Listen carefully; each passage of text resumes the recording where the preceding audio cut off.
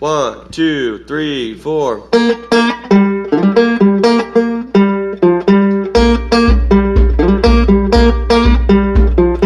Welcome back to the farmstead. We're glad you're here. Pull up a chair and rest your heels, and let's talk about large family living on the homestead. Let's get after it. Let's do it.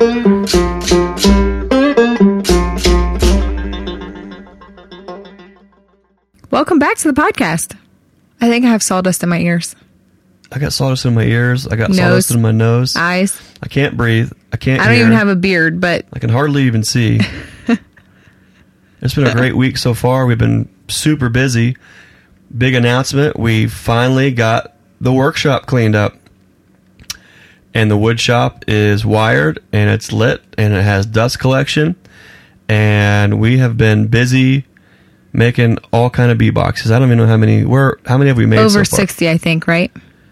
Yeah, I think I lost track after 50. Oh, yeah. A couple more days, and we should be done and have plenty for this season. A couple extra on hand, just in case. And I'm hoping so, because I don't think I can take any more sawdust on my nose. A long train coming. Wow, it feels so good, though. It's really fun, and I'm doing some of it, which is great. The kids are all helping. Little bits, they'll come in and out and run through and help stack stuff and move stuff. Yeah, they'll help stack things or move things, or some of them have helped when I've been using the planer. They'll help, grab the boards or give them to me or whatever. So that's been fun. We've had Lily has helped me build boxes. Mm-hmm. Annie has helped me build the boxes. Mm-hmm. Ben has also been running the nailer and helping us build boxes. Izzy's been moving stuff. She used a chop saw. Izzy used the chop saw. I haven't even used that. Jake's been cutting the boards down. Nate's been cutting the boards down. Yep. Luke's been in there doing everything too. Of course, they're all strung out through the workshop with their own hammers and nails. And yeah, we can't even find half the hammers now, but they were there at the start. But we did get a sliding door on the workshop part, so that'll help keep some of the shenanigans to a minimum. Yeah. But it's cool when we're out there working.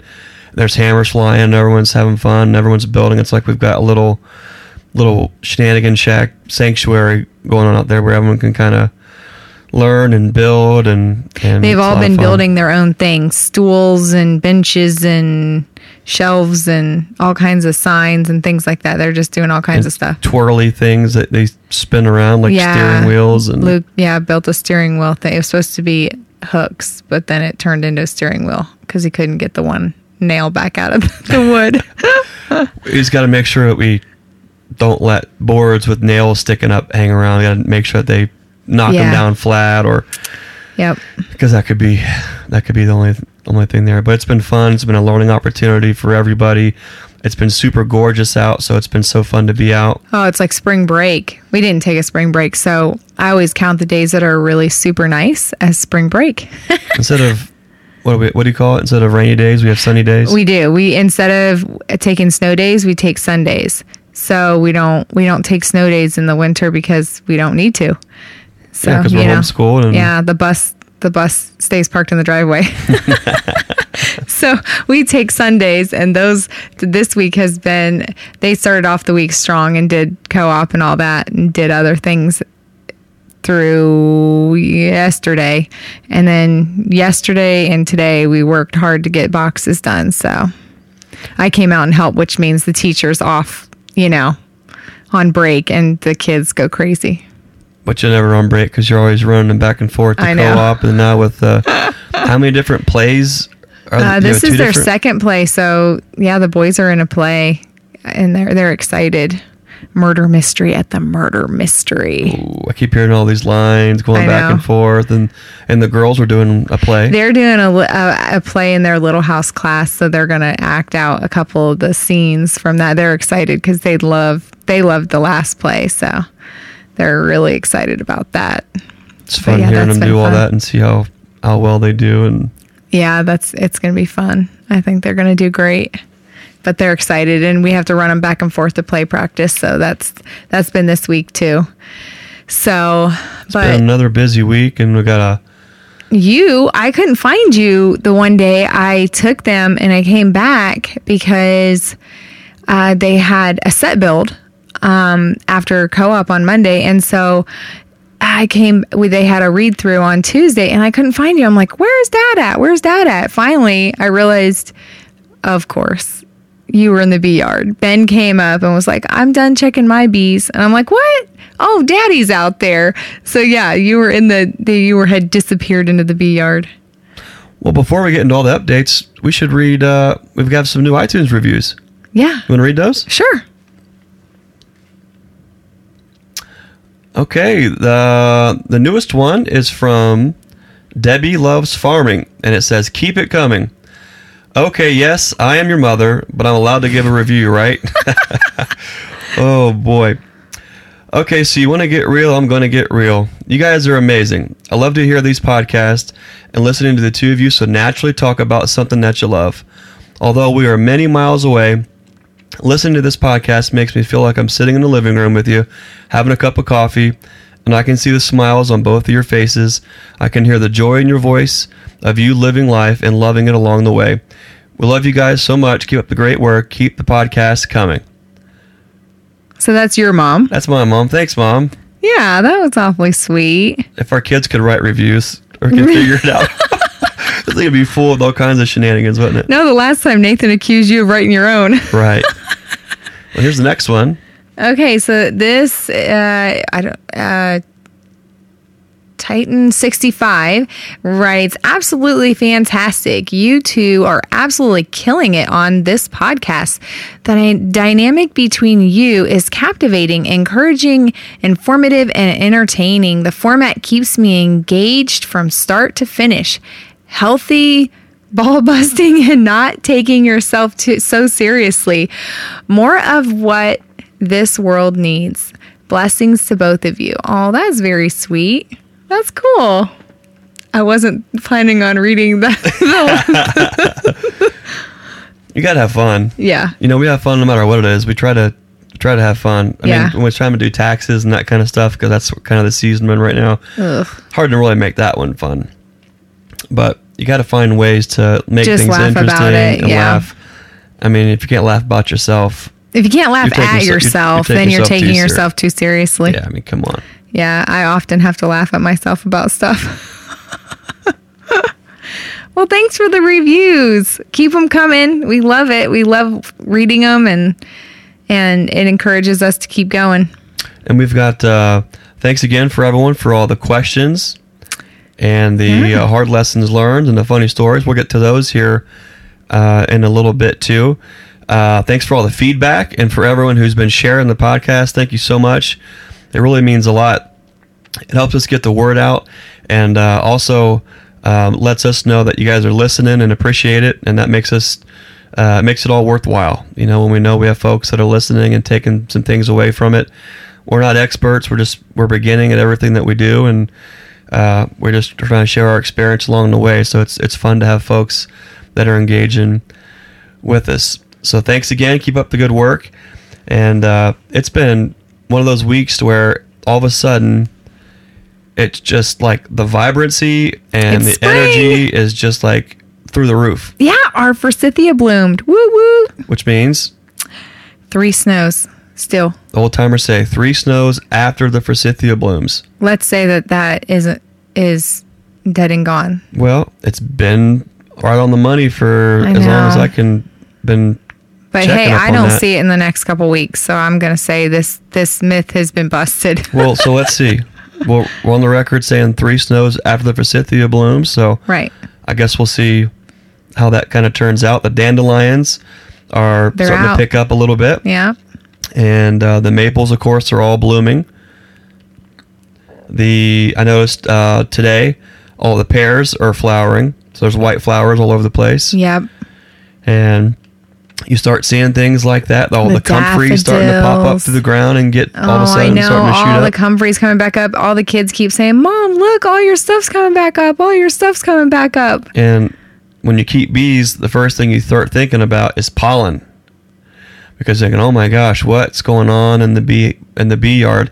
And we start seeing all these, and I'm thinking, oh man, you can't ever base anything on dates. Like, even if you keep good records and a calendar, you can't base things year after year like based on pure dates. And maybe we should have a podcast coming up talking about phenology, which is kind of the study of nature's calendar. Yeah. And that's what animals and all the biological life in nature uses as harbingers for all the things to come, are based on temperatures and soil temps and barometric pressure, lunar phases, sun exposure, and that helps kind of orchestrate the great magical dance of spring going into summer, going into fall. And there's a lot of things that we do around here that's based on that, and beekeeping is one of them. So when I see all these things starting to kind of shape up through the spring, I get really, really excited, because one of the first things to happen in the bee yard is the spring build. Yep. And it's when the bees start to pick up their brood building on the inside of the hives, and they start to kind of grow their numbers, and they're getting rid of all the dead bees. And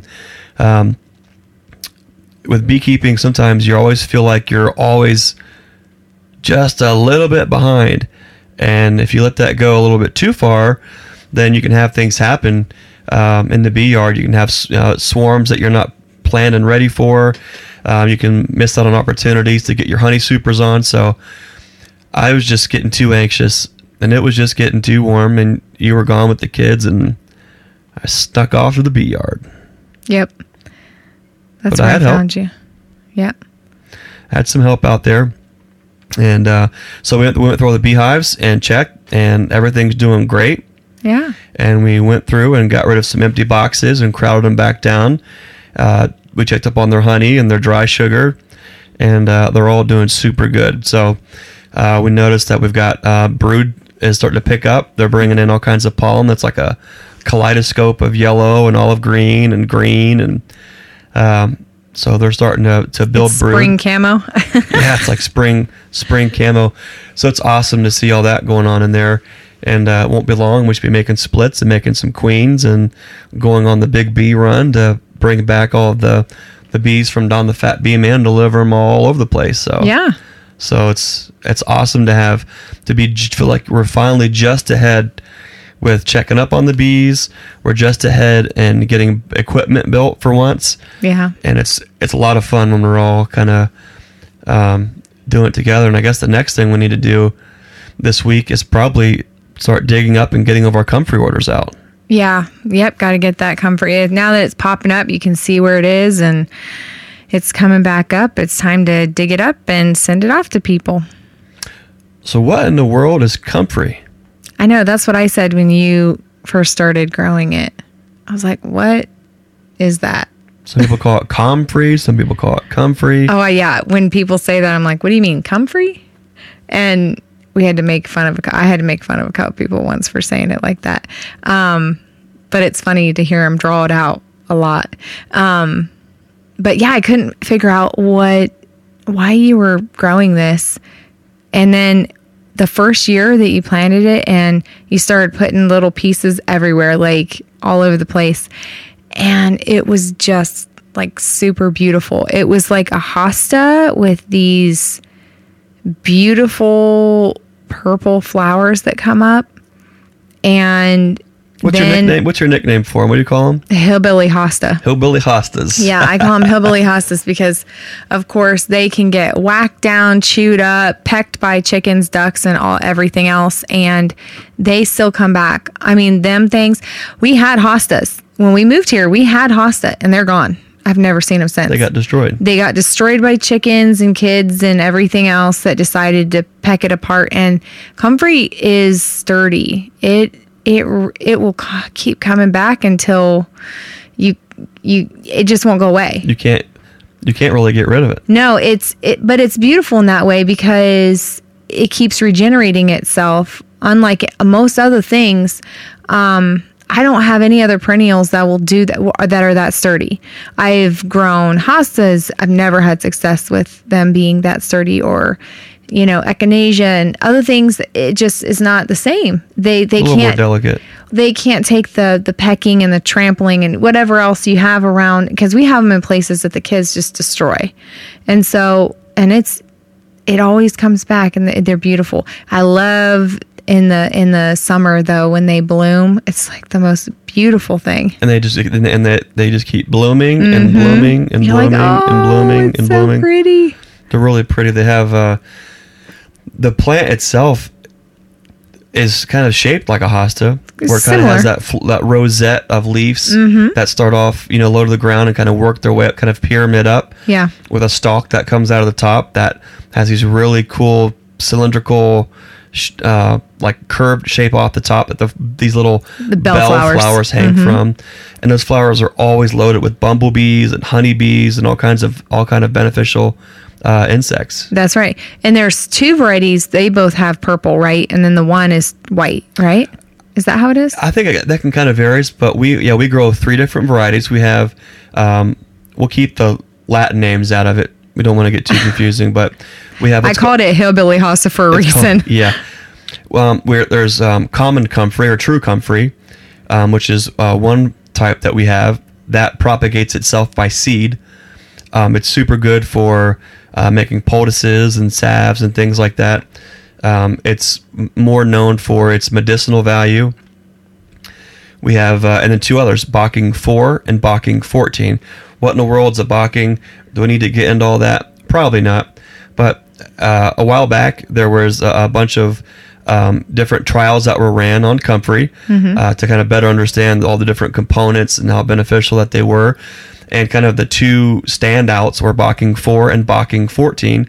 And we have both of those as well, and I love them both. They're kind of they're all very similar, but there's some nuances to each that kind of lend to whatever your goals are, and then kind of how you use them. But when they flower, they have like a lavender, purplish bellflower that hangs, and then sometimes the common comfrey has more of a white flower that hangs from it.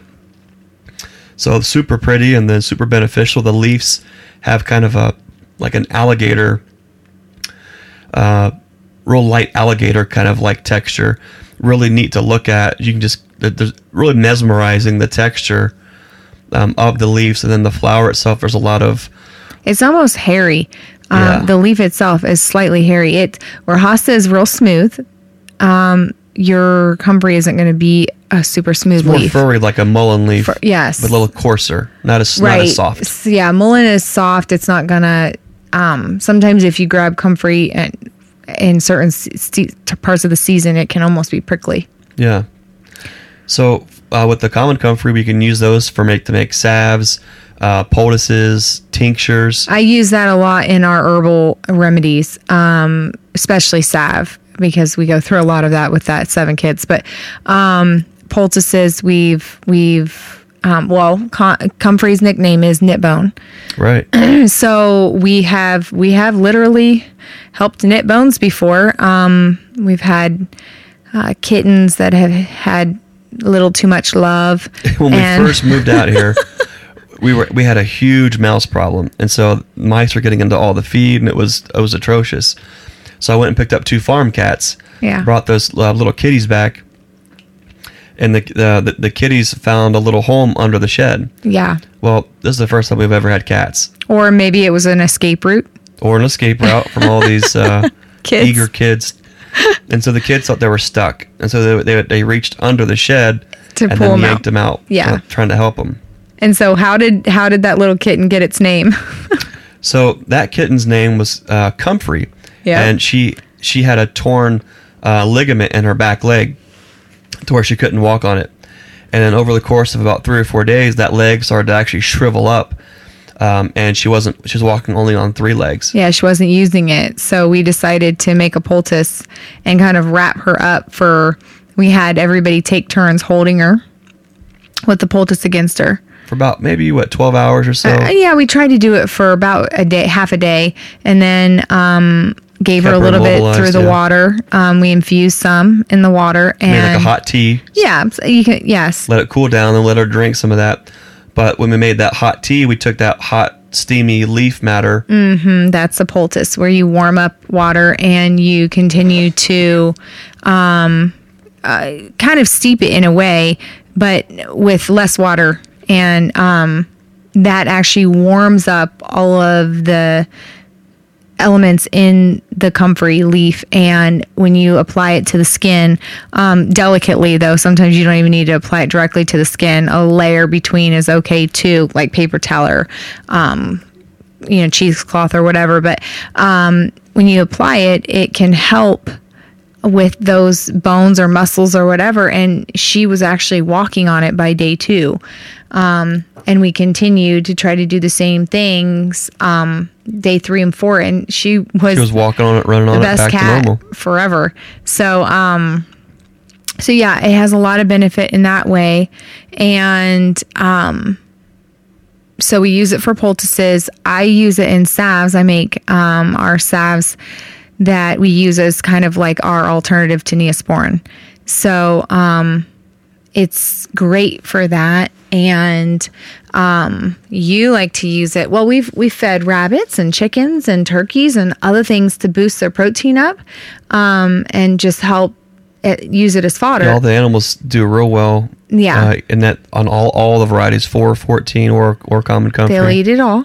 And then we've also used it for compost tea. We used it for compost tea last year and helped infuse some nutrients into the soil to help the garden along.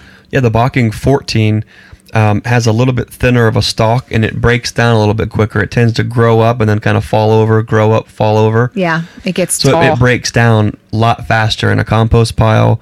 And then also when you make a compost tea, it kind of breaks down into the water a little bit faster. So we tend to use that one for making compost teas and things like that. The Bocking 4 is a little bit sturdier of a stalk, a little bit wider and rounder of a leaf, has less alkaloids in it.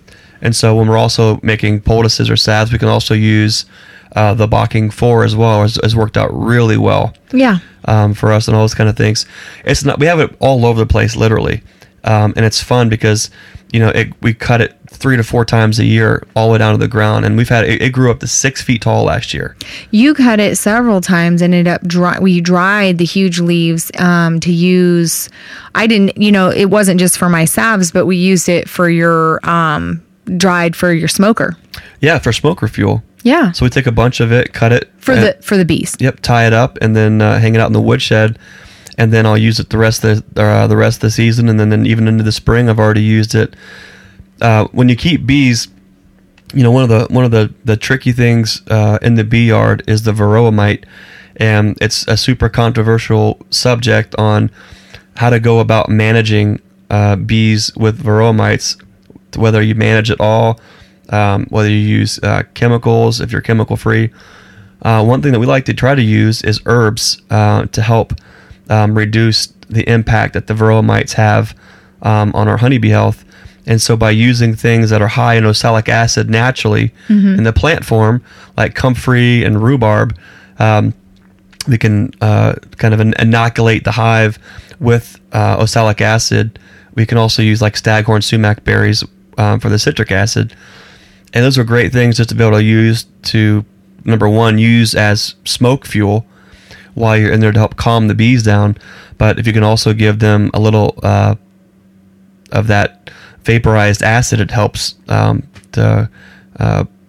little bit with the mites. So it's great to use it for that as well. So yeah. I know we've said it probably on almost every episode so far, but one thing that's really important to us is to have elements of the farmstead that serve more than one purpose. If they can serve 3 purposes, perfect.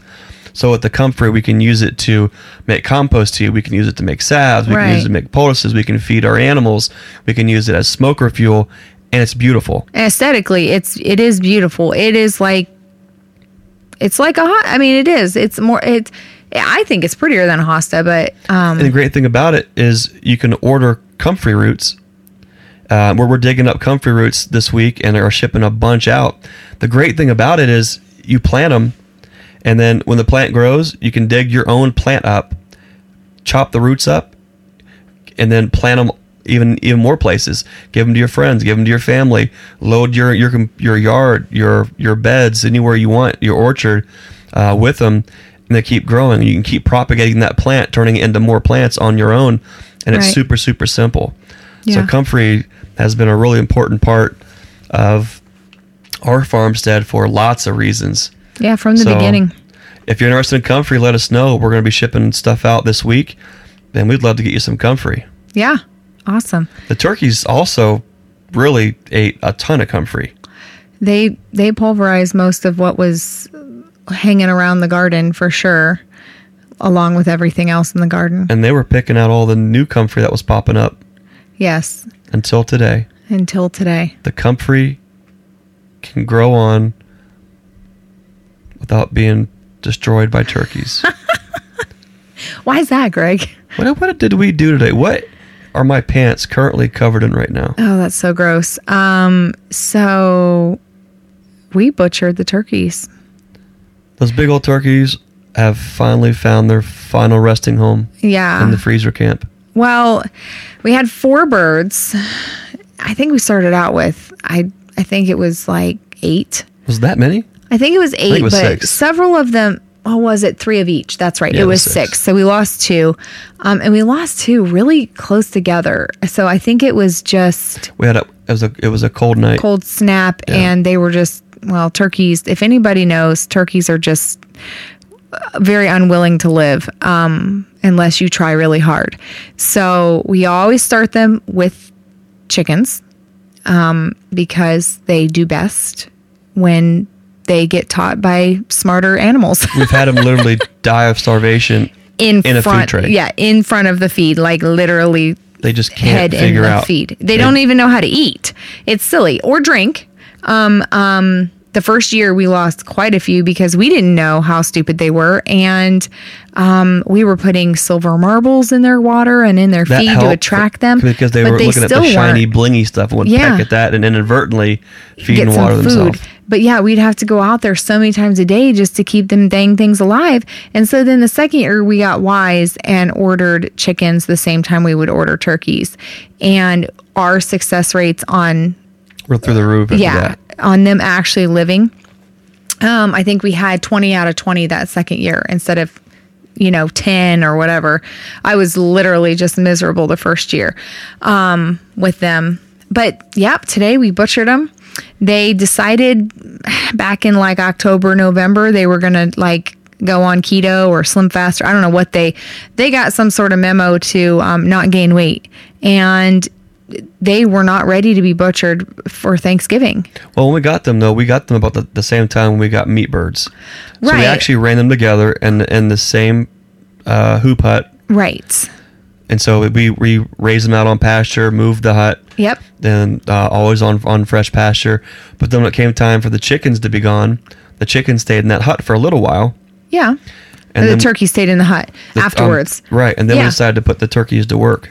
Yeah, I thought, what should I do? Clean out my garden myself or let these birds that aren't ready to die anyway go ahead and clean it out for me? So I took the easy route and I let them clean it out for me because they needed a home for the winter.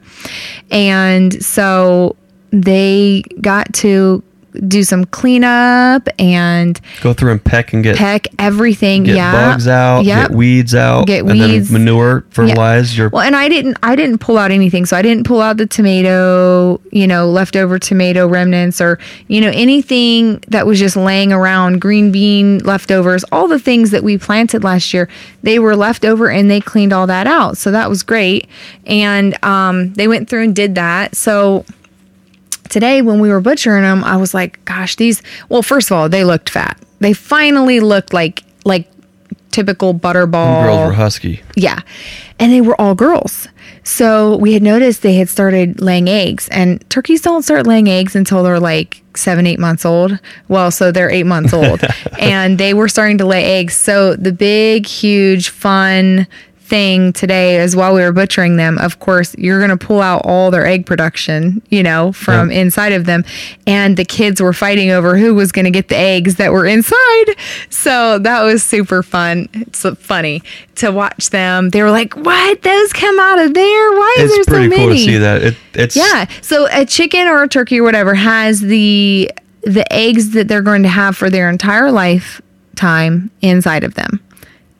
And you can see the whole long line of eggs from teeny, teeny, tiny, tiny, all the way up to we pulled a whole big a formed egg that she probably would have laid the next day or so. I think Jake got a photo. Yeah, of some of those eggs there. So I think he did. Cool. Maybe we'll post that. Yeah, one had a shell. One of them had a shell, and then one of them didn't have a shell. It had started to form. It was like a balloon. It was like a balloon. It was real rubbery, and then everything else was just yolk. It looks like yolk. It hadn't formed a shell or anything yet. But that was fun. So we butchered them. So they were finally a good size for the first time. It seems like all of our turkeys, we don't force feed them. And we don't intentionally buy turkey ration, which would be a higher protein. Well, because we were running with the meat birds. We always run them with meat birds. When we run the Cornish cross, you always have to be careful anyways on how much protein you pump into them. Right. Because they have a tendency of just croaking over because of heart attacks and getting too heavy too quick. Yes. Leg problems. So we slow them down a little bit too. Yeah. Oh, yeah. And then the turkeys are in with them. So the turkeys are actually eating the chicken feed. Right. Not turkey feed. Which is a lower protein. We it just takes them we could do it different. We could raise the turkey separate, put them on a higher protein, and get them to butcher weight a lot sooner. But, right. Some things it's worth not being in a hurry on if you don't have to be. If we were trying to sell 50 or 100 turkeys, it would be done different. It would be done a lot different. Yeah. But they're being incorporated with the meat birds, so we can afford the time. And then when we kind of multitask with them and put them in the garden for cleanup and fertility, then it kind of makes it worth it. Right. Yep. I also kind of like seeing them and hearing them, so I always hate to. Wow, I don't know about that. You check with me when I'm stepping through turkey poop all over the garden, but I'm hoping for like a big rain so that we don't it washes it all away before I have to work in there too much or put my knee down into turkey poop. Ugh. But when we pull these big, beautiful marinated breasts off the smoker, I know. And enjoy dinner. That was a nice thing is we didn't just every other year we've raised turkeys. We've actually bagged them up to use them as a traditional turkey for Thanksgiving. But this year, because we butchered them in April instead of November, we decided to part them. And I think we're going to love it. I actually think we're going to love the fact that we parted them out and we have huge, like almost 4-pound breasts and huge leg quarters and wings. And then I've got a bunch of backs and stuff and necks for stock. So that'll be fun. But I just think that it'll be more than a one day meal, where normally we raise turkeys for one day. For one meal. That's always been something kind of hard. Because I know. It's like, man, it's all this effort, 6 to 9 months, because we've raised Heritage Bourbon Reds, and these ones are the broad-breasted bronze, so they are a faster grow bird, but we slow them way down, and it's like, man, to go through all this aggravation just for one meal seems kind of ridiculous. It does. So it's neat when you part them out. Because then you can kind of enjoy. It'll almost be like enjoying chicken because we raise chicken to enjoy it on the grill. And we cook out so much. Like we do. Cookout isn't a season. It's a year-round thing. For us, it is. Well, and it's almost like a drive-through or convenience because in the summertime we don't have central air, so our our kitchen especially gets like an inferno. And I really honestly hate turning on the oven in the summer. The oven won't even probably be on from now until it gets cool out again. Right. We just cook out so much. It's just so hard to do anything on the oven. We said cook out. Us northern folks, I guess that won the war. We call it cooking out, instead not of barbecue. Right. Not every, well, I think a barbecue, I think you're going to put barbecue sauce on something. Sauce. Yeah. So, but yeah, we'll use those and they'll be so great. I think it'll be awesome. It'll be like our drive-through food. It's so good. It's so beautiful, and it's so easy to part out chickens and turkeys, and you can just, even if you think about, how much you have in feed and time and all that, when you have these big, beautiful bags, and they're all separated and they're labeled, and it's like, oh my gosh, like I'm really looking forward to getting those cooked out.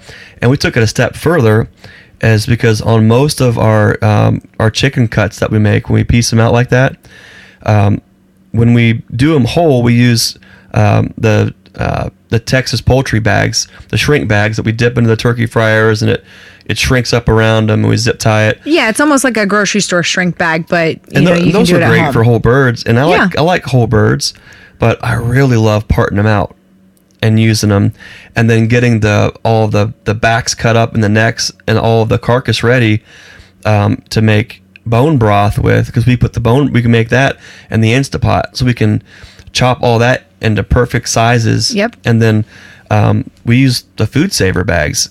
Yeah, we did. It does cost you a little bit more, but it does a lot better job of keeping the frost off. That's one thing I noticed too with when we butcher the pork. It doesn't matter how many layers of plastic you put on and then paper, you'll still get some frostbite on there. And those Food Saver bags, they just do really, really well on keeping that off, and I think they pack a little better.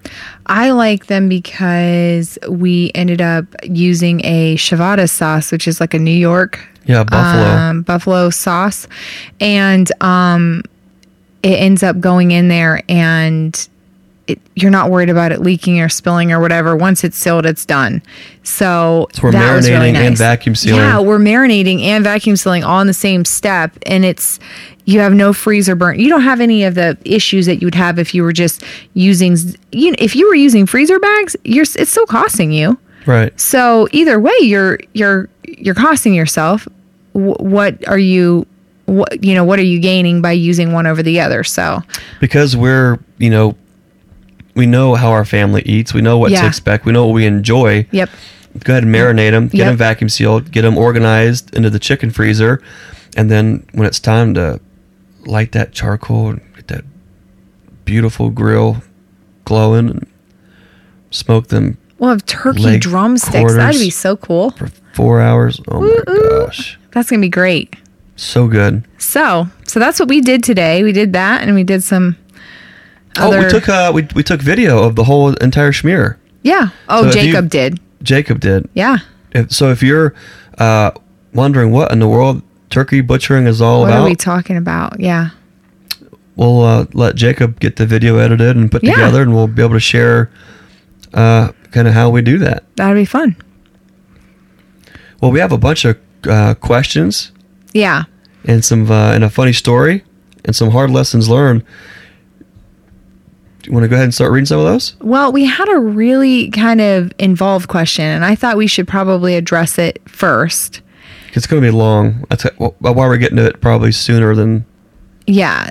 The other ones weren't quite as involved, but there was our friend from Small Scale Life, Tom Dahmers, had a question about how our GSD crew got started.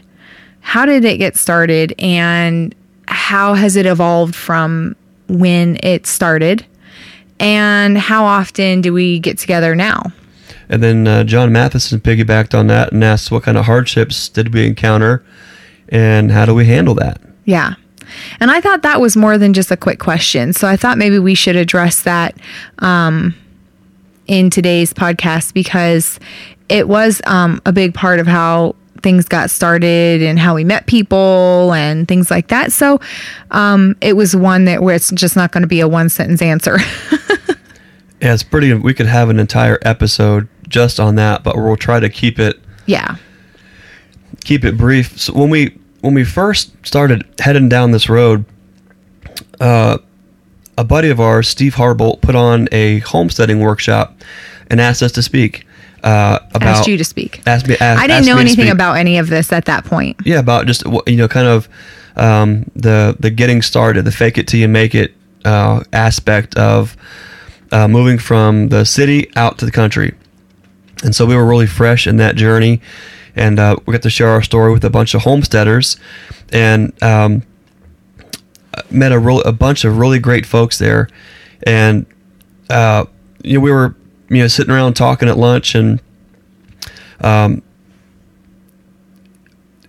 we were kind of talking, rather than continue to, why is it that we only get together when it's time to go to these paid workshops or these kind of paid events? Which can be pricey. Can be really pricey. And it kind of is contrary to old time community to be funding social relationships like that. And it's the way a lot of things have evolved, though, and I understand why they do it. There's a great purpose to it. It has merit for sure. That's how we met a lot of these folks, right?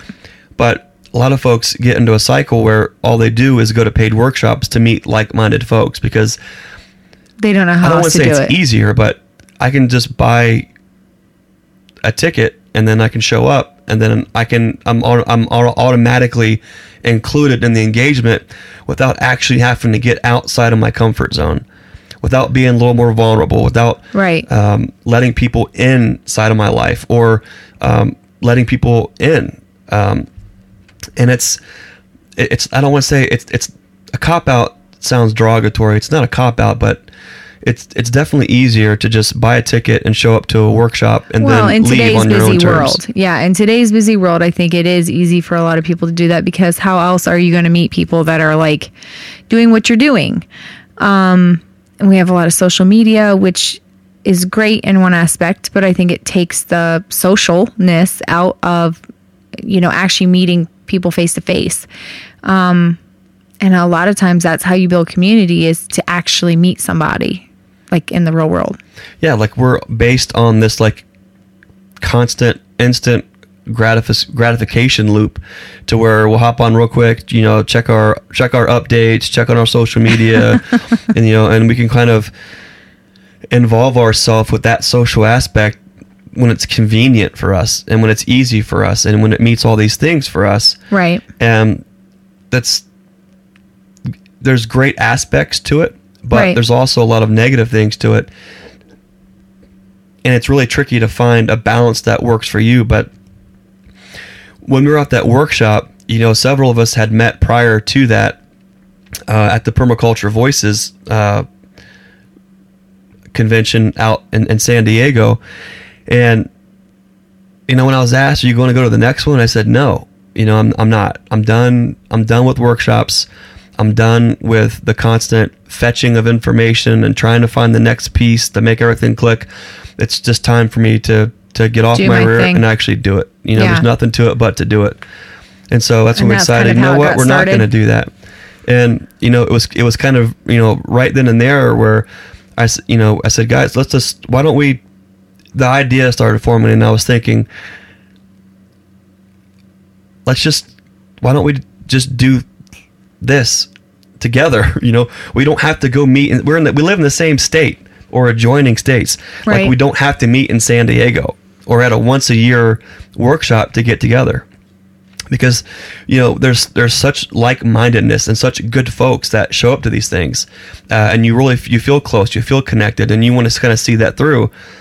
But they don't know how, and it's hard when that is the format. So when we left there, like any kind of a thing like that, there's a lot of back and forth friend requests and messaging, and then texting back and forth, and eventually phone calls. And so what we did is just we that's when the Ohio GSD crew kind of came to be. Is we just decided, well, when we're doing stuff here at the farmstead, we'll let people know. Let's just invite some folks, and if they want to come hang out and learn and see what we've done wrong and what we're doing, then they're more than welcome to come out and kind of share it with us. And so we started doing that. I think the first one was we were when we had just cut the pond over at the farm. We were putting some wrap up and kind of shoring up the dam wall and sowing some seed and things like that. Yeah. And then cutting up a pond, and the same thing here at the house. And so we had folks show up, and then it was awesome. You also had folks show up to build the Shenanigan Shack, the workshop. The workshop, yep. And so we had opportunities to where we could all learn and build these skills together, and then we can have that fellowship with each other, and it kind of evolved from there. So when it came time to for our first Hogtoberfest, all those folks got the invite. Right. And it's an amazing thing to have folks that want to be in your life, and it's awesome to have folks that you want to be engaged with in their lives. And it was a tremendous sense of community, a tremendous sense of, this is how things have always been in the past. Mm-hmm. If you need help with something, you can have folks will come and they'll help you, and then in return you go help them when they have projects. Yeah, so it wasn't just everybody coming to our place. There was other hog butcherings that many of the same folks went to for other people. There was a greenhouse, or was it a greenhouse? What do they call that? Yeah. High tunnel. High tunnel, yeah. Put up at somebody's house. There's been fences built.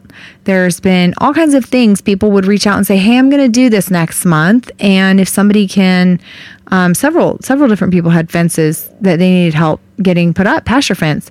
And they would just say, "Hey, I'm going to do it. I'm going to."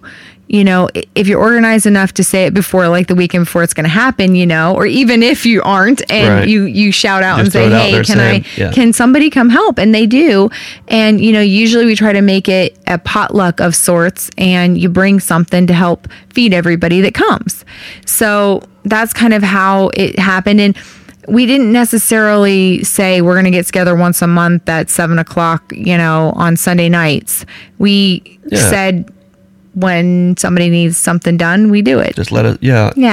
So it was never meant to be like some kind of official monthly gathering, homesteader lodge kind of thing. It was let's all stay connected and help each other out when we can, when folks need help, and then while we're learning, because we're all new at all this, whether it was urban homesteading, farming, we were all in the same boat together, where we're all kind of figuring this whole thing out, all in this back to the land movement, all in different contexts. Yeah. And a lot of stuff had to get done. And there was a lot of GSD and to happen.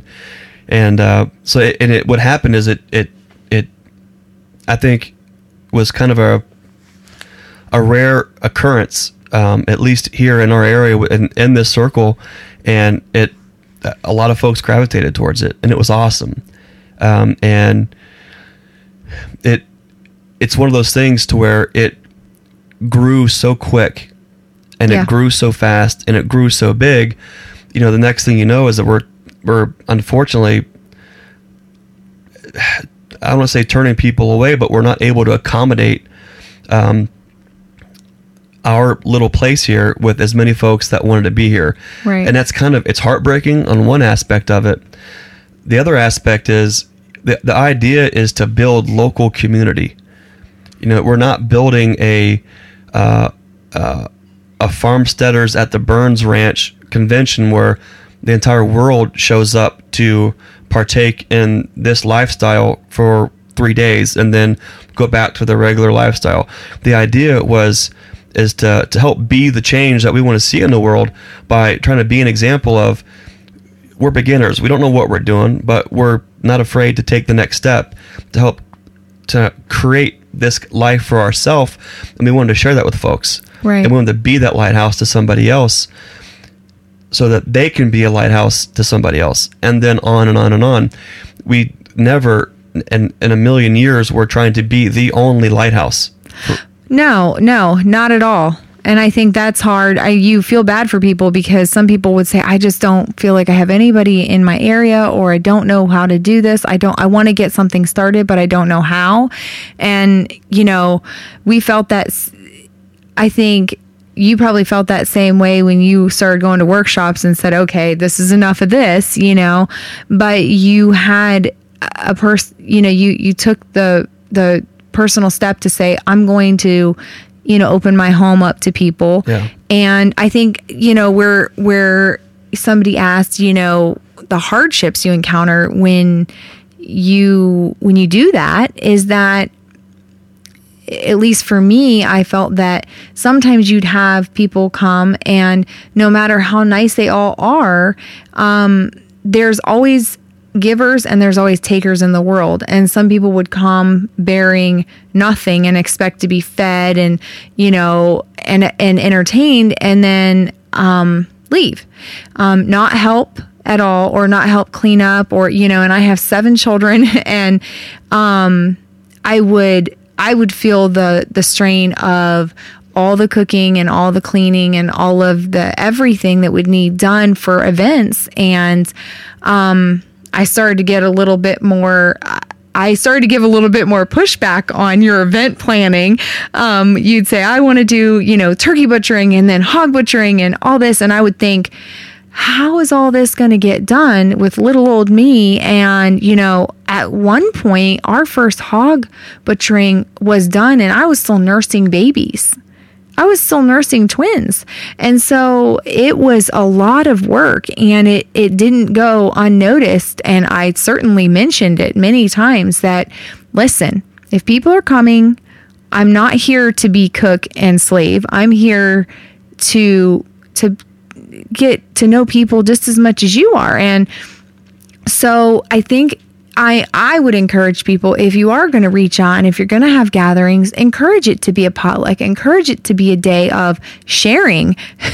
Sharing is caring. So if sharing in the food, sharing in the drink, sharing in the cleanup, sharing in the mess. If you bring a mess, because literally there were people with mud boots helping butcher hogs, and they would be walking through my house to get to the restrooms, and, and I was here mopping and sweeping and everything days later.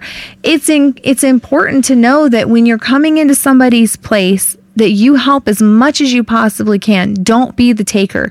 Don't ruin that for everybody, because when you do walk away and you wake up the next morning and your house is a complete wreck, you feel discouraged to do it again.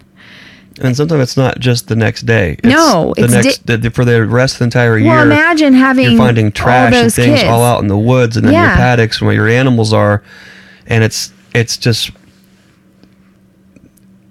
Community is a beautiful thing. It's absolutely amazing. But with every beautiful thing, there are always challenges. Oh yeah. And when you have this many people, and this many parenting styles that are different and personality differences, this many kids all running around, you end up with trash in the woods, trash in your paddocks, and you have people that I would only hope it's inadvertently, but can unfortunately, disrespect, your property and your home, and it wears on you, and you can only keep putting yourself out there so many times before you are forced to, kind of cut back, because, when they say there's only takes one bad apple to ruin a bunch, it's true. It really is difficult when, like for us, like especially with all the bigger events, when there's 50 plus people, they're not paid events. No, and we never will charge people a dime. No, that's not what it's about for us. So it's, we would have events where, especially like hog butchering, it would be 2 or 3 days of breakfast, lunch, and dinner for however many people are there to eat. And that was all coming out of our pocket. We were the ones providing all of that food, drink, paperware, silverware, all that. And it was a lot. It was a lot to keep up with. We had mounds of trash to take down all the time. And it was just a lot of work. It's a lot of work to clean up after every single meal, and then to also be butchering a hog in the midst of all of it. Trying to get everything done and be accommodating. We've got, folks from literally all over the world coming to learn and see what it's all about. And they were great times. I love them. They help shape how we think about a lot of things and how to better understand, different people, and it was a great tool to help us better understand how we can reach out to folks effectively, and how we can do a better job of being that lighthouse without putting ourselves in a position to where we always feel like we're getting taken advantage of. Well, you don't have to open the lighthouse for tours to have the light on. You don't always have to open the door to your own home. You can go to somebody else's home and help them. There was one time we went to somebody's house and helped them figure out where their trees were and what they were, what kind of trees they had, all the things, just to encourage them, or to go visit somebody's bee yard, or, because their homestead is just as important as ours is. And sometimes all that person wants is friendship, and it doesn't have to be at your place, and it doesn't have to be a big event. And we found the more quiet, quaint, small gatherings, you get to actually talk to the people you invited, and that you get to actually hang out with them and enjoy their company. And that's when you really have people that you create lifelong friendships with. You spend a lot more one-on-one time. So we've rather than having it's not really a 3-day, it ended up being about a 4 to a 5 day event when it came time to butcher the hogs and then process them all, and then get into smoking and other things. It became a fantastic opportunity to learn, but the only problem is there were so many people there that there isn't enough opportunity to spend the time with the people that actually want to learn that. Right. And so we've kind of changed that whole entire approach to where, yes, we still butcher our own hogs. Yeah. Folks that reach out to us that do earnestly want to learn, those are the folks that we have back out privately.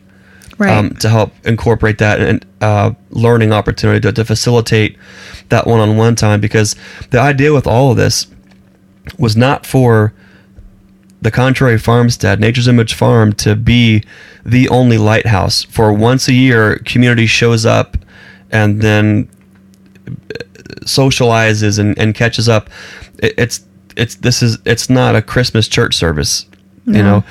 What it was meant to be was to help to show and demonstrate what can happen when you do put yourself out there, what happens when you do bring folks together. Now, as a result of that, there have been so many little subgroups that have come off and broken off from the initial Ohio GSD crew. Yeah. And that's the idea. The idea is for friendships to happen. It's for friendships to develop, little cliques to form, folks getting together, privately. They don't even have to invite us. and that was the most beautiful thing, is that's when it made sense that, okay, by us kind of going quiet for a little while, putting a little bit of distance between all the events, the idea was for folks to do it on their own terms, at their own places. Right. And that's what happened. And that's how this kind of has evolved. And I hope will continue to evolve. And, as we, kind of continue to grow community and to reach out to folks, there's always going to be new people. And we love when folks get a hold of us. Oh, yeah. We love when folks come out. There's always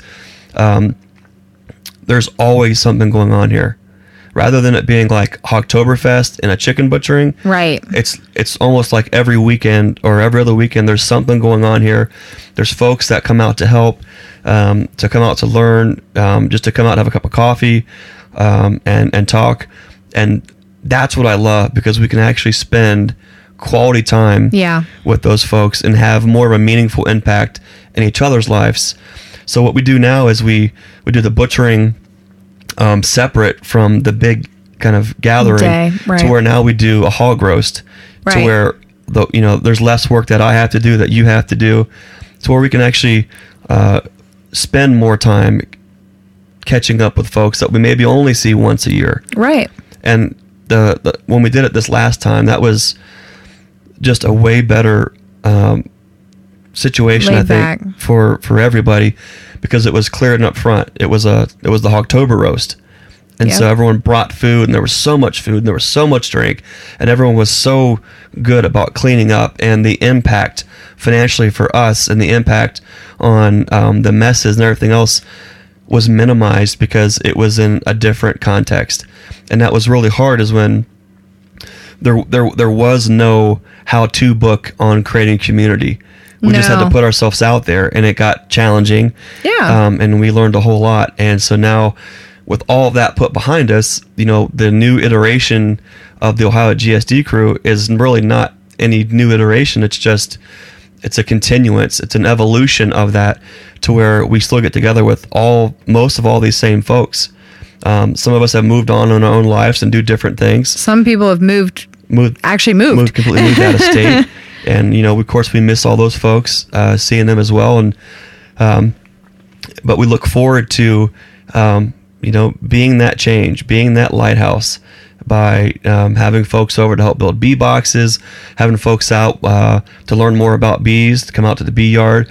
When we do butcher, folks want to come out and, see what that's about and, give us a hand.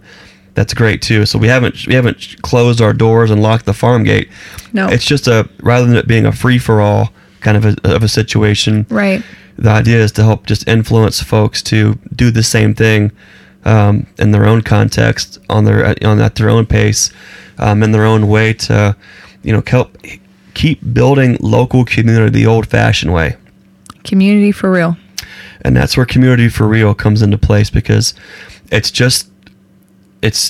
too easy, and it's too much of a cop-out to show up and build community when you have to charge for a workshop or folks have to pay to play. That's kind of not. That's not fun. And that's not the old time way. Right. Charge for your friendship. Hashtag community for real. That's right. So hopefully we answered that question, and we've got a couple more questions. Joseph Waldorf asks, what's the hardest thing about changing to the keto diet? What was the hardest for you? The hardest for me was probably dinners. As far as cooking wise, breakfast was okay. Lunch was even pretty decent, but dinner was hardest for me because I was used to incorporating like rice as a dish, a side dish, or pasta and things. And now I'm trying to add more obviously broccoli or cauliflower or whatever to meals, and go without the buns if we're going to have, hamburgers or sausage patties or something like that. So that was probably the hardest thing for me. It was the dinner time prep, the dinner meals, because that's our biggest meal together.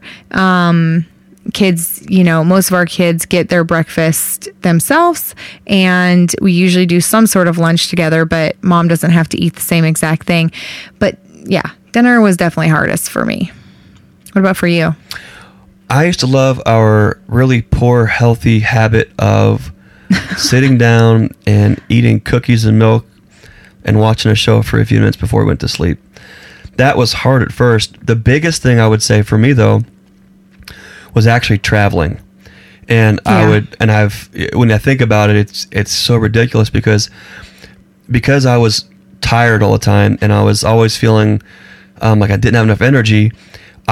And my blood sugar was kind of going up and down. Up and down, yeah. When I would travel, I would balance that with, it would be like chocolate or those fast break bars, like the peanut butter chocolatey ones. A lot or of bad Snickers eating bar, habits. Or Yeah. I never ever really was big on drinking pop. No, but you get energy drinks. That was That's right, your I big. said pop, not soda. For all Yeah. you folks that say soda I don't say and say soda. barbecue and. Oh, I don't say any of that, But so when I would travel, it would be a ton of energy drinks and candy. Lots of sugar. I used to love peanut M&M. and don't be a liar. You would get the donuts or those sheets. What do they call those things? The cookie, fluffy those, cookie things. Oh, those sugar cookie globs, what they call them? Gobs, maybe. I don't know, but you'd get Those the rascals red, were good. red velvet cake ones with the geez. It's funny how many bad habits you can form without really Well, the kids brought home, they were doing that set build the other day, and they brought home a gallon of sweet tea. And I looked, 1 cup of this sweet tea, pre-made sweet tea, was 26 carbs. I thought to myself, that's more than a day's worth. Holy cow. Fruit one. I am a sweet tea-aholic, especially in the summertime. Oh, man. So that was, I couldn't believe that when I saw that. I'm like, oh, geesh. So, but we have our treats. We've shifted our habits, but I think we've done a lot. Habits. Well, yeah, they're healthier habits, and you realize how many carbs you were consuming with the silly things that really they weren't make it or break it. It's things. Like it's now, when you look back at it, it feels more like straight gluttony back then, because back then it was only a couple months ago, but the stuff that I would constantly be eating and consuming to stay awake, or because I was bored and I was driving, or I was tired, and the ups and the downs and the habits that you build. Okay, I'm gonna stop and get gas. I go get coffee, you get a couple of donuts. Well, you get gas 3 or 4 times a day. If it's a really heavy road week, that adds up. And next thing you know, you're eating 2 dozen donuts a week and 8 candy bars and a couple dozen energy drinks, and all that adds up to where now it's like literally when I get gas, my new addiction is just coffee. Yeah. And because I've lost weight, it seems like my blood sugar is as awesome as an on track. You're over 30 pounds now, right? Yeah, I've lost over 30 pounds. I've never felt better. I've got so much energy. I don't have the ups and downs. I'm not hungry. And so occasionally if I get like super, super munchy and I'm traveling, I can just get a bag of pork rinds. Yeah, you found those ones. I don't even remember what flavor. It's like Turkey Creek or something has like a chili lime. Oh man, that was good. That was almost if you need better something than a crunchy chip. or whatever. That's just I don't that. So it's been that, and then occasionally get like one of those Gatorade Propel waters. Yeah. And then now I seen Gatorade has this one's called Zero, and there's no sugar. Right. And hardly any, like almost no carbs. And so if you need just a little something different, that helps. So that would help. That was probably the hardest thing, was just that difference in how I ate when I travel. But now that I feel way better, like you don't need all the. I don't even. Yeah, I'm not even on that. And now that I feel like I've come such a long way with eating habits and health habits. It's like I'm not even tempted by that kind of stuff. Yeah. Even a cold PBR when it's 80 degrees out there building bee boxes just doesn't seem worth it as lucrative as it once was. Right. I'll drink hot coffee and love it. Yeah. So that was I think that was probably the hardest thing was dinner for me and, travel habits for you. Yeah. So that's a good question. Yeah. And I'm looking forward to Joseph Waldorf is repping some keto coffee. So if you're looking for some keto coffee packets, he's selling it, and he's got some coming in for me. I'm looking forward to checking those out. Awesome. Be pretty cool. Yeah, that's cool. So the other question we had was from Christy Bocros, and she said, "What is the biggest difference between homesteading with kids or homesteading without kids?" Well, Christy, I think you know that we have 7 kids, and we have been homesteading with kids the whole time. So I don't know. Maybe she means like when we get like a night off. I don't know. Like if your mom watches the kids. Really? Do you think that's what I don't know. Because I guess my assumption would be, as a mom, you'd be thinking, well, what would it have been like if you were doing it before you had kids? That's actually a really good question, because it makes you think, what would we actually do differently if the kids weren't involved in the homestead? First thing I think about is when we were turkey butchering today, it takes a lot of extra time when you're trying to make those teachable moments. Izzy butchered her first turkey today, so it took a little bit longer time to let her we get into a habit of literally the getting the shit done aspect of it, to where you catch a groove and you just go, and you just want to see it through. And it's hard to break that and then stop. She did say several times, I heard her say, "Dad, I'm going to do, can I just do this?" I said, you know what? If she's not learning this and building the skill, what's the point? Well, she had why are we already even doing all plucked this? feathers. I feel like she thought that it was her right to cut that thing She open. got all the pin feathers out, and she did a tremendous job. She did. And she cleaned her first turkey. So I think what's the biggest difference with or without is when you're with kids is I think it's important to incorporate them. Well, for us, because we homeschool, and make the they're time always for the teachable there. moments. If you're not having the teachable moments with the kids, what's the point? Because if not, all you're doing is homesteading for yourself, and you're dragging your kids along.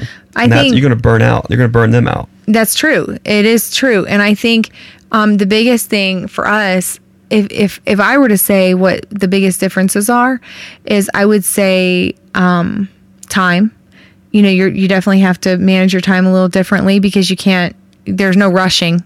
There's actually never a time where I can just be like, let's just get this done, you know, because it's not going to happen. And knowing that there will be like more waste when you have kids gathering eggs, you can almost surefire guarantee at least once a week somebody's going to drop that bucket.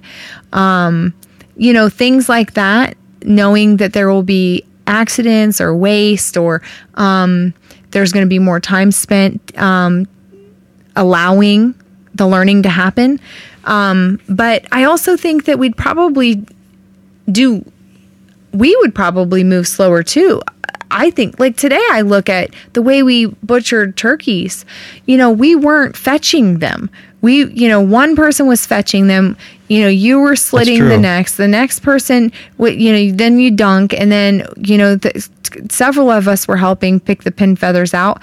And I think that it went almost a little faster or the same pace as if we were doing it all by ourselves. That's true. Think about in the wood shop today. Yeah. You're planing boards. Izzy's grabbing them and stacking them. Nate's at the same time on a saw and cutting the boards into lengths for the boxes. Right. I'm on the other side of the wood shop, dadoing out the fronts and the backs for the boxes. All while Jake's taking video, Ben's hammering, building his own creations. Any point in time, any of the other kids could have came in and would have wanted to help, and we could have put them to work doing something where they feel like they're contributing and that they're valuable. And so you're right. Sometimes it feels like we have to slow down, and it may cost us a little bit of extra time. Right. But you end up making it up. As we're talking about this, a light bulb's kind of going off is because the beautiful thing is when you take the time for those teachable moments and you build those skills and you build that relationship of working with them in these new different ways, the next thing you know, you have Izzy walking into the workshop wanting to help to do whatever, and she's grabbing and stacking. Nate walks into the workshop to hop in on a chop saw to cut boards down, to where all the times that we had to slow down and to teach them, we're squaring the cuts, this is this is that, this is why we do this. Now they're just jumping right in. Yeah. So it's like the training that we're putting in on the front side to get them involved and excited and want to help, it's paying off because they're showing up to put the work in. Well, or, you've put the work into showing them and training them how to do things. We send the kid off to feed the pigs, and he's feeding and watering them and fluffing hay. And, you're not having to tell the 12-year-old how to do all that. You've already done it. The work is done ahead of time to properly train them in the jobs, to give them a skill set that they'd otherwise not have. But also, that's something you didn't have to stop and do today. Right. So if you would have had to stop and do that, what would you have not gotten done?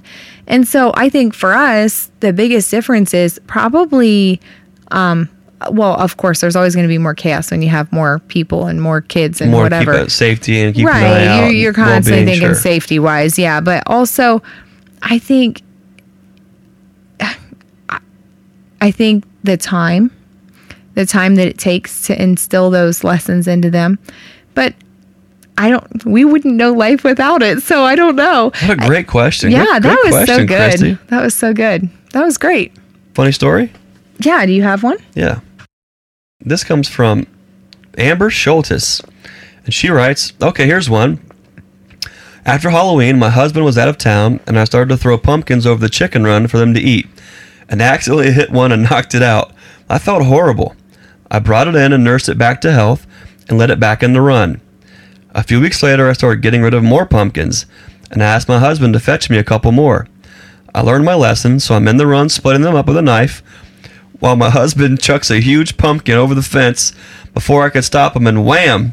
Hits the same freaking chicken. Poor thing. Oh man, that's funny. It's probably scared to death of pumpkins. That's if it lived through the second hit. There's so many silly things like that happen all the time that you can't even make that stuff up. No, that's so funny. Oh geez, that's good. All right, so we're going to read a hard lesson learned from our friend Sheena Lewis. So she writes, Michael and I decided after living in a very expensive town to move back with my mom for a few years and had big plans to turn her 1 acre yard into a garden food forest. We made hugel beds and planted super invasive things like hardy kiwi, raspberries, and sunchokes. We lost control of the space within a year and then moved away. We still owe my poor mother, 1, an apology, and 2, a bulldoze till set on fire cleanup to finish trying to return her poor yard to its former grassy glory. I hate to laugh about that. Oh my It gosh. looks like the start of the Disney Sleeping Beauty story when the prince had to hack his way with a machete into the castle. Oh, your poor mom, Sheena. I'm not sure if that's a hard lesson learned or a funny story. I know, that I guess should some be of the both. hard lessons learned can be pretty funny. Sometimes you just have to laugh and say, we definitely learned our lesson, right? How many of us have gone full tilt on some of these kind of things and just learned some of these things that... So sometimes it's been stupid. Yeah. So head over heels stupid.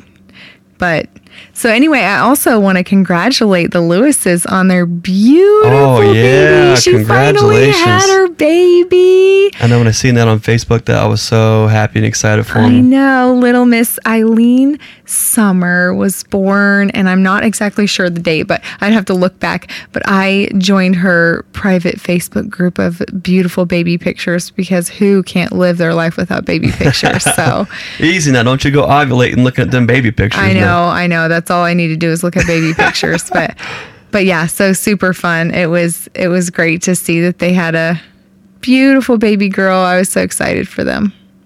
They're great. Congratulations, guys. They're great folks. But we met them at that Harbolt workshop way back when. You met them. I didn't meet them until just a couple years ago. Right. So, but they're awesome. Super awesome. Congratulations, guys. Other than they live in Michigan, but Well, there's that. we won't hold that against them. Well, thanks for the hard lesson learned / funny story, Lewis's. Right. Well, thanks again, guys, for all the feedback. Please keep sending us your funny stories, questions, hard lessons learned. We've got a bunch more to get to. Thanks for all the shares and the likes. And the it really comments. helps us to help get the word out. All the iTunes reviews. Be sure to keep leaving those, and we'll keep reading them on the next episode. We've got a tremendous amount of stuff coming up here soon. We're getting ready to go on the big bee run. Yeah. Got bees getting ready to take off. We've got cows to get back out on pasture, pigs to move, Yep. and Gardens seed to start. starting and getting the garden going, and some grafting and some tree planting, and lions and tigers and bears on my. Oh, but for now, sleep. But for now, sleep. Yeah. What do you say we Call it a night. call it a night? As always, Be the change be the lighthouse. and keep it contrary. We'll see you next time. Bye-bye.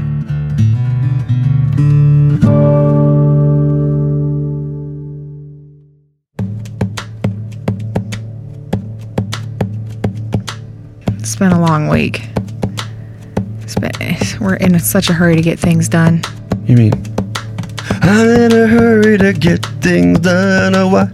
Rushing till life's no fun. All I really gotta do is live and die, and I'm in a hurry and don't know why. Oh, you and that Can't be 90s late. country. Oh, Come on now. I know Dan likes some 90s country. So does Tyler Rice. We might be the only three. at least sing Garth Brooks.